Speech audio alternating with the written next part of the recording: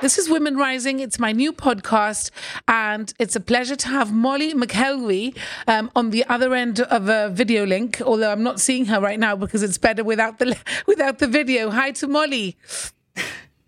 Hello, hi Michelle. Thank you for having me. No, it's lovely to have you. I'm very excited by your job, Molly, which is why I thought you'd be interesting, and I'm sure other people would be interested in what you're doing. You work for The Telegraph. Yeah. I'm the women's sport reporter for The Telegraph at the moment, yeah. What an amazing job. Yeah, I know. I have to pinch myself a bit sometimes because it's definitely my dream job. It was always my dream job. So yeah, very fortunate to be in this position. So what I wanted to ask, I've got a few questions for you. What did you study? Did you actually study journalism? So for my undergraduate degree, I did English literature, so no. But then I went on to do an internship in journalism, which was actually through the government scheme in Washington, so I spent about 4 months doing an internship there. And I'd always wanted to do journalism. So after doing that, I then did a master's in journalism at City University in London. Oh, wow. So you've been in London. Well, after that, you went to London. And is that where you are now? Yes, that's where I am now. I've been here since I did my master's. So that's, I think, when did I do my master's? I think I started my master's in 2017. So September 2017. Yeah. So a few years. And what was your first job, Molly, when you started?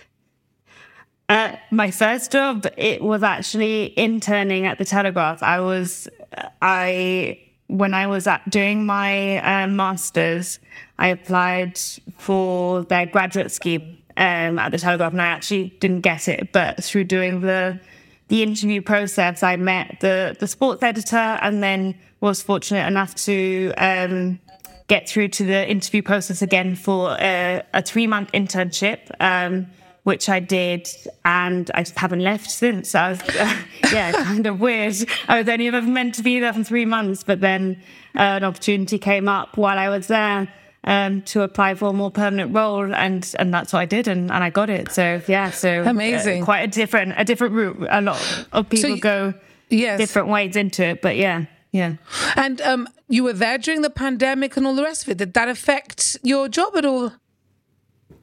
Yeah, massively, because there was no sport. For a few months, there was no sport. And then when it did start again, there were no crowds. So, gosh, what did you do? What did you do for those months? I mean, were you working from home and just building up on things, or? Yeah, I was working from home, and it was mostly news reporting, really. It's kind of seeing when things would be back on, when leagues would start again, and when the Olympics and the Paralympics were cancelled, reporting on that, and also just interviewing a lot of the athletes who were stuck at home like everyone else, and I guess in very similar situations to everyone else, but they're very different people to us because they used to be so active. So it's quite interesting to talk to them about kind of how they adapted their training to being at home. That was a weird time. That's quite fun. So you managed to speak to like famous people who I suppose, because I've met a few famous people, not many, but you kind of feel like you know them, even though you don't. Well, because you see them on TV or you read about them, no? And then when you get to speak to them and they're like near you, it's really weird because you really feel like you know them. Obviously, they don't have a clue who you are, but you're trying to interview. I mean, I remember once I interviewed Ollie Murs on the phone, and it was like I'd spoken to him all my life. It was the weirdest thing. So does that happen to you? Yeah. What's it like when you know you're going to interview someone like really well known? Do you get like really nervous? It's weird. It's weird. I don't really. You get nervous for sure. You like if it's a big interview. You have those kind of butterflies, but it is weird because you do feel like you know them. And obviously when you're going to interview someone, you also have to like basically stalk them on social media, read everything that they've ever said. So you have to act normal when you're talking to them, but really, I know everything about you. Oh, that's so funny. And yet you know who they're married to and who their children are, what they did yesterday, and all that. How funny. Yeah. So, but it's cool. Yeah.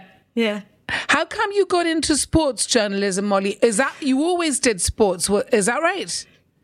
Well, yeah, growing up, when I did sports like at a normal level, like everyone at school and playing basketball outside of school. But yeah, I was always interested in watching sport. I was a bit obsessed, I guess, growing up. I would watch anything. I'd watch golf, I'd watch darts, I'd watch football, obviously tennis, my main sport really that I liked growing up. And I think influenced by my parents who are quite into sport. So I was going to say, especially your dad. I mean, your mom's very sporty, but your dad especially. He's left Lincoln now, but yeah, my dad obviously managed Lincoln locally. Lincoln Redden. So, football was a big part of our setup. But as much as he was always at the football at home, like sport was always on television for us. So, I don't think it had the same effect for everyone in our house, but for me it did, where I was obsessed and wanted to watch it all the time, really. So, luckily enough, I was always encouraged to get into sport, but it's not really an industry known for having a lot of women in it, not on the newspaper side of things anyway. So a lot of it's quite a different. A lot of the people that you work with or against in other newspapers, I suppose, are men, are they? A lot of the time. So because I work in women's sports specifically, a lot of the time, not all the time, but a lot of the time, and there are more women in it, but yeah, like predominantly, traditionally, newspaper, sports departments at newspapers have always been very male-dominated. So there are more and more every day. But yes, it's still quite shocking, I guess. I think when I speak to quite kind of friends about their jobs and they ask me about what I've been doing at the weekend, and if I've been at the football a lot. And yeah, you can often find you're the only woman in the room. That's amazing. Quite, a different experience. But I've got some great female colleagues as well. Doesn't it empower you? Don't you feel like quite powerful that you're there as a woman representing, with all these, with all the men around? Do you feel I don't know, slightly kind of proud of yourself, or you should be proud of yourself?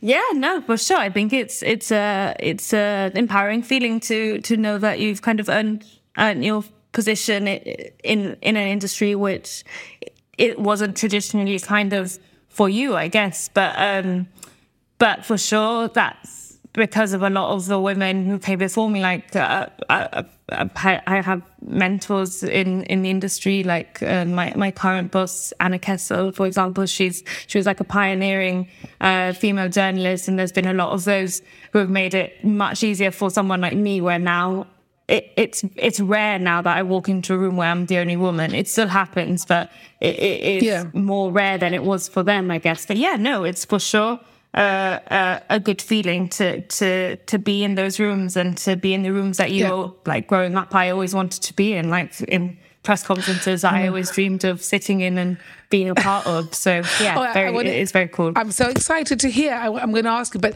I want to know, what is a typical day like in the Telegraph, in your job? What exactly do you do? It's tricky that, because a typical day doesn't really exist.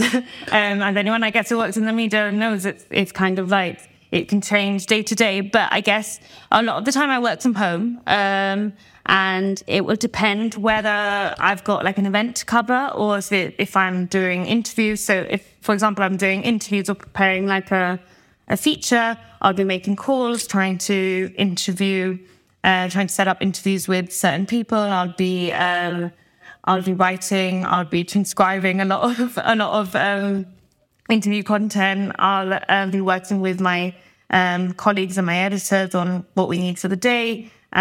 Whereas then there's other days where for example, I might be going to a press conference and I'll be traveling there, or I'll be covering a match and I'll be traveling to that game. And when you cover a match for a newspaper, at least it's kind of an instant thing. So you watch the match, and as you watch it, you write about it, and you file, we call it on the whistle. So you file your story as soon as, so if it's a football match, as soon as the 90 minutes are up, you email that to your editors, and then it goes up online and in the paper the next day. So it's quite varied, the job. But I get to work with lots of interesting people for sure. And I'm always meeting and chatting away. It's a lot of talking. This job's a lot of talking to people behind the scenes. But that's fun. If you like talking, that's great fun. And now I've been looking. Well, I've been stalking you a little bit on Instagram, not very much, but just a bit, just to see what you've been up to. I mean, Wimbledon is the big one that stands out, and your pictures, right there with Ons Jabeur in the background, or with Elena Rybakina. How was that, Molly? I mean, you were right in the thick of Wimbledon. How amazing! Tell me about it. Yeah, no, it was amazing. So it's not the first time I've done Wimbledon, but it's the first time I've done the full 2 weeks. So being there every day, for me, genuinely, Wimbledon is my dream sporting event. Growing up, it was the thing that I was most absorbed in every year, and that I look forward to every year. And that doesn't change when you cover it. For me, I'm still as wow, I can't believe I'm here. You walk into the grounds and it's gorgeous and pristine, and there's the flowers everywhere. It's everything you see on TV, I guess. And if you've been as a fan, it is a really it's not a lie to say, it's kind of, as a sports fan, it is a magical place, really. You're walking around in awe of everything. And yeah, the journalists, it's amazing, because like you say, you really are in the thick of it. You get access to all of the courts. So yeah, stepping out onto centre court, and even in the days leading up to it, actually, you're there on site when there's no one else on site except for the players. So yeah, I was lucky enough to be on court watching watching Andy Murray, watching Novak Djokovic do their practice training sessions. Cool. Did you get to meet any of them? Did you interview them? Well, yeah, I'm in the press conference rooms with them. So yeah, I'm in the kind of the press audience, I guess, and yeah, I'm then to ask questions. So for sure, I'm asking the questions. I wouldn't say I cancelled the meeting with all of them, because I'm sure they wouldn't remember me. But I've definitely asked a lot of questions and spent the 2 weeks just kind of trying to keep across everything. There were lots of different storylines, and it's really exciting to be there in the room and see these athletes' kind of reactions straight away to, if they win. It's a great thing, but also being in the room after someone's just lost and trying to ask them questions about that and see how much they'll share about how they're feeling. It's a privileged position to be in, because there's a lot of interesting stories and characters in tennis in particular at the moment to be following. Really, really interesting. I followed Ons Jabeur. I really wanted her to win, because I thought she was a fantastic role model, especially for her country and just generally. And she was very humble. I thought she was great, a great ambassador for the sport as well. And I would have loved her to win. But what a match that was, the final. Yeah, it was brilliant, and I agree on Jabeur. She's an incredible character alongside being a great player. I got to interview her actually before Wimbledon, and yeah, she's fantastic, and she's everything you want her to be in person, as well as in the way that she comes across. But yeah, that match was great. It was really great, and a lot of just surprises in Rybakina winning. She was obviously she was the underdog, really, but they played. She was an amazing match. An amazing match. It was just it was meant to be, because you could see. I mean, she was just Rybakina was just amazing as well. I mean, she did deserve it too. So tell me something, Molly. Yeah. Before starting this career, is there anything that you wish you'd known about it that would change, anything you're doing right now, or that's help? Anything you wish? Yeah, I wish I would have known maybe just that it was attainable. I think when I was growing up, I didn't really think it was kind of a space, it didn't seem like a space for a lot of women to be involved in. On TV, you see a lot of women in journalism, in sport, a lot more now than before, like presenting and as pundits. But in the newspaper industry, that didn't really, it wasn't always the case. And for me, I think maybe I thought, I don't know if I can do that. And especially when you come from somewhere like Gibraltar, where we have so many people who kind of punch above their weight and go on and achieve amazing things. But I didn't always think that was something that was easily achieved at all. And it hasn't come easy. But I think in my head, I saw it as almost impossible. And luckily enough, obviously through through having all the support that we get through our academics in Gibraltar, having the opportunity to do the masters I did, and also the internship I did, that kind of opened my eyes to it being more of a possibility. And then when you get in the room, you realize, actually, I can do this, and I do have a place here. No, and that imposter syndrome, it still exists, but it goes away a bit more as you're in it, and you realize that, actually, I know a lot. I know a lot about this, and I should back myself, I guess. So that's what I would say, I guess, to anyone who would want to do that. Tell me something. The women's football is on. What is it exactly? The tournament? Yeah, it's the Euros. So it's the European Championships. The Euros. Yeah, and it's happening here in the UK. Yeah. So nice. I've only just got into it last week a week late because of Wimbledon. But yeah, it's brilliant. Obviously, there's a massive heat wave here in London at the moment and in the UK. So it's oh challenging. My gosh, I've seen it. Yeah. It's like 40 degrees, Yeah. my cousin says. My cousin's in Brentford. He said he's gone to Cambridge for the day. He said it's 41. My gosh, crazy. What's that It's like crazy. in England? I mean, England's not really equipped. At least here in Gib, you can jump in the sea. I know. And I just feel bad for everyone who's having to play football in it, because I can't even exist in it. I'm hiding in the shade all day. But yeah, the football's been great. It's brilliant. It's the equivalent of the men's Euros that we had last year, which mostly played out here in the UK as well. So, I mean, it's growing, I think. I think we're going to the groups, we're going to the knockout stages from Wednesday. So hopefully the excitement around it might build a bit more, because at the minute it's still at a stage where I don't know if it's cut through to everyone in the way obviously the men's tournament did. Yeah, no, it never does. But I think women's football is growing now. A lot more is it's in the news a lot more than it used to be. That's for sure. Yeah, for sure. Which is and who's gonna win? Things. Molly, what are the good teams to look out for? Well, so England's playing Spain on Wednesday. Oh, I heard. Yes. Yeah, that would be a good match. I think England are the favourites, but we all know how England do when they're the favourites. It doesn't always go to plan.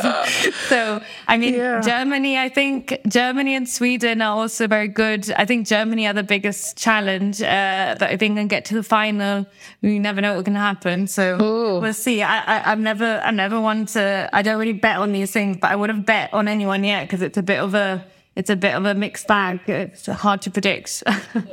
Yeah. And tell me about your sports knowledge in general. I mean, I know that you grew up with it because of your dad and everything. But how much do you need to know and keep up with events? I mean, it must be quite hard. There must be hundreds of things going on. Yeah, no, it is. I think it's hard to keep up for sure. The thing I love about my job is that I'm not tied to just one sport. So I get to explore loads of different sports or report on loads of different sports all the time, which is a privilege, and I think gives a lot of variety, but it does mean that you have to keep up with everything all the time.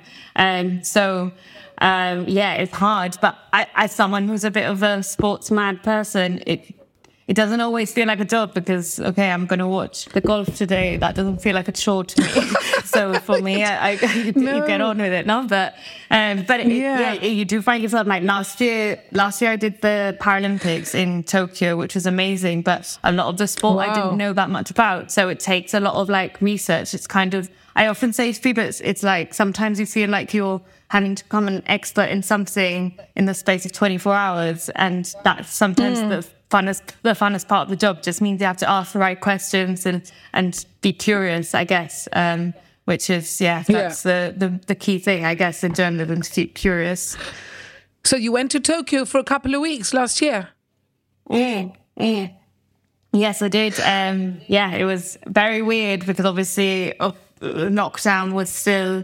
It wasn't in lockdown when I was there, but it was the rules were extremely strict for journalists in particular, because obviously they were opening their doors to thousands of people from all over the world. So we had very strict kind of criteria. You couldn't really go out to eat or anything like that. So I have to go back to Tokyo because I haven't had the full experience. But the sport was amazing for when I was there.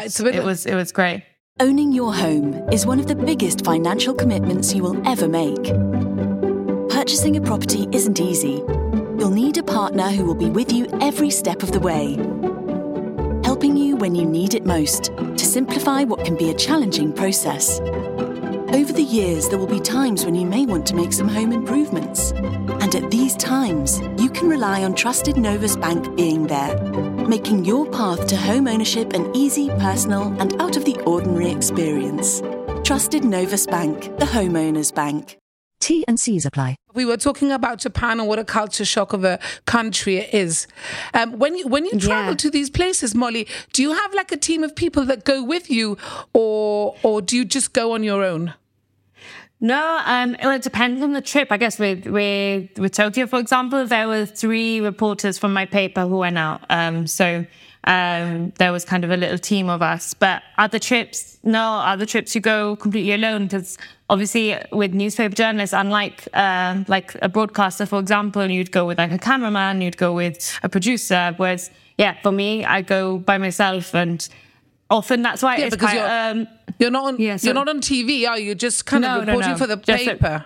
Exactly. So but the good thing is there's always someone there reporting for another paper. So I've got a lot of colleagues who I count as friends who work for kind of competing papers. Yes. But you often find you spend more time with them because there's only ever one of you from your paper at an event, unless it's really big. So yes, I've got lots of friends from people I count as colleagues who actually work for a competing paper, which is quite weird for other people, I think, to get their head around. But it's often travel is alone most of the time. Yeah, and what's the most challenging thing about your job? I guess I'd say it's it's incredibly like kind of high pressure in terms of it's daily deadlines, not because we've got to fill the paper every day. So every day you've got a different deadline, which can sometimes feel quite high pressure, I guess. And it's something that you have to get used to, that kind of lifestyle where you kind of... It's hard to switch off from, because obviously you're waiting for the next deadline, or waiting for the next piece you need to write, or the next event you need to cover, and that kind of relentless nature of it, it can take a bit of adjusting. So you need to have your own boundaries. You'll end up just consumed by it. But I think that's the challenging thing, and kind of keeping up with that kind of time frame all the time. But there's lots of amazing things to it as well, like in being in the privileged position to going to incredible events, speaking to athletes that everyone kind of looks up to, and also, but not just that, I guess also being able to tell different stories as well. Like with women's sport has never had the kind of platform that it has now, and being a part of giving it that platform has been a real privilege, but also holding organizations to account as well when they don't give that priority to women in sport has been something that I I enjoy is the wrong word, but I think it's really important. Yeah, it's really important because for me, sport is my passion, but also kind of women's rights has been a huge passion of mine throughout my life. So having that side of it is something I really, relish the opportunity to do, because I think everyone should be putting more into women in sport generally. So absolutely. Tell me, of all the people that you've spoken to, different sports, who is the one that has remained with you, that has been like the most interesting, the most fun, the one that gave you that real buzz? Which one of them? I've had... that's hard. I had a recent interview with Coco Gauff, the tennis player, the American teenager. She's very cool. She was very cool. I met up with her. I literally did a day trip to Berlin to meet her and spent about, I don't know, it was like 45 minutes with her, but sat down with her and I left thinking, oh my God, she's so impressive. I know she comes across as impressive, but like sitting with her one-on-one and asking her not always easy questions, like difficult questions about life and her experiences, and she was incredibly impressive, and I left it feeling in awe in a lot of ways. And then I also had another interview that stayed with me is I had the fortune, I guess, to speak to Andy Murray for an interview once. Me and him and a female footballer called Caroline Weir. She's a Scottish player who's signed to his management company. But we got to chat, the three of us, and that was really fun because we spoke mostly about women's sport and his support of kind of women in the industry. And hearing his thoughts on that was really, really great. And he's a very interesting person to talk to as well. Yeah, those two stand out. Very cool. What's next for you, Molly? What's your next adventure? So at the minute, I'm doing the Euros. Then there's the Commonwealth Games. The Commonwealth Games. We'll be sending up. In Birmingham, no? Yeah. Yes, exactly. So I'm covering that, which will be cool. And hopefully I'll get to see some Gibraltarians in action as well. Yes, you will. Do you miss Gibraltar? It's like...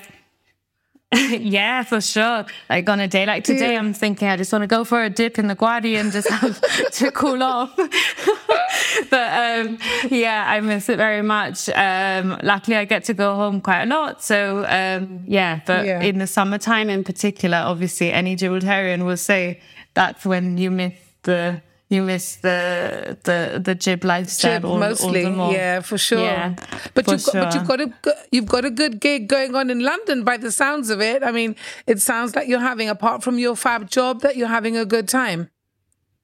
Yeah, for sure. I'm lucky. I've got a lot of family on my dad's side that live here in London, so I've got that side of it, and I've got all of my friends are based here. My boyfriend's based here as well, so I'm very fortunate. I've got a great network around me, and so it's brilliant. Really, it's really great. I do love living here. Yeah.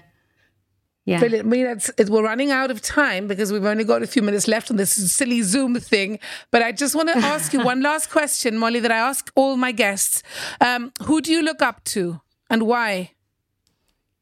That's tough. Well, I guess... I don't know, there's so many options, but the person I look up to the most are my parents, my mum and my dad.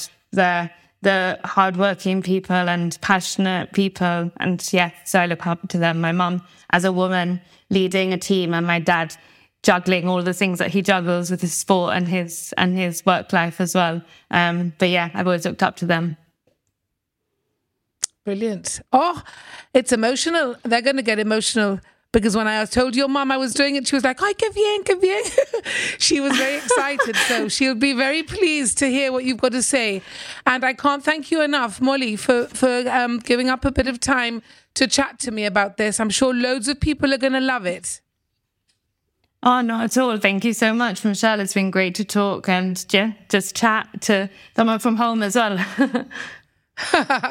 But Mira, all the best, okay?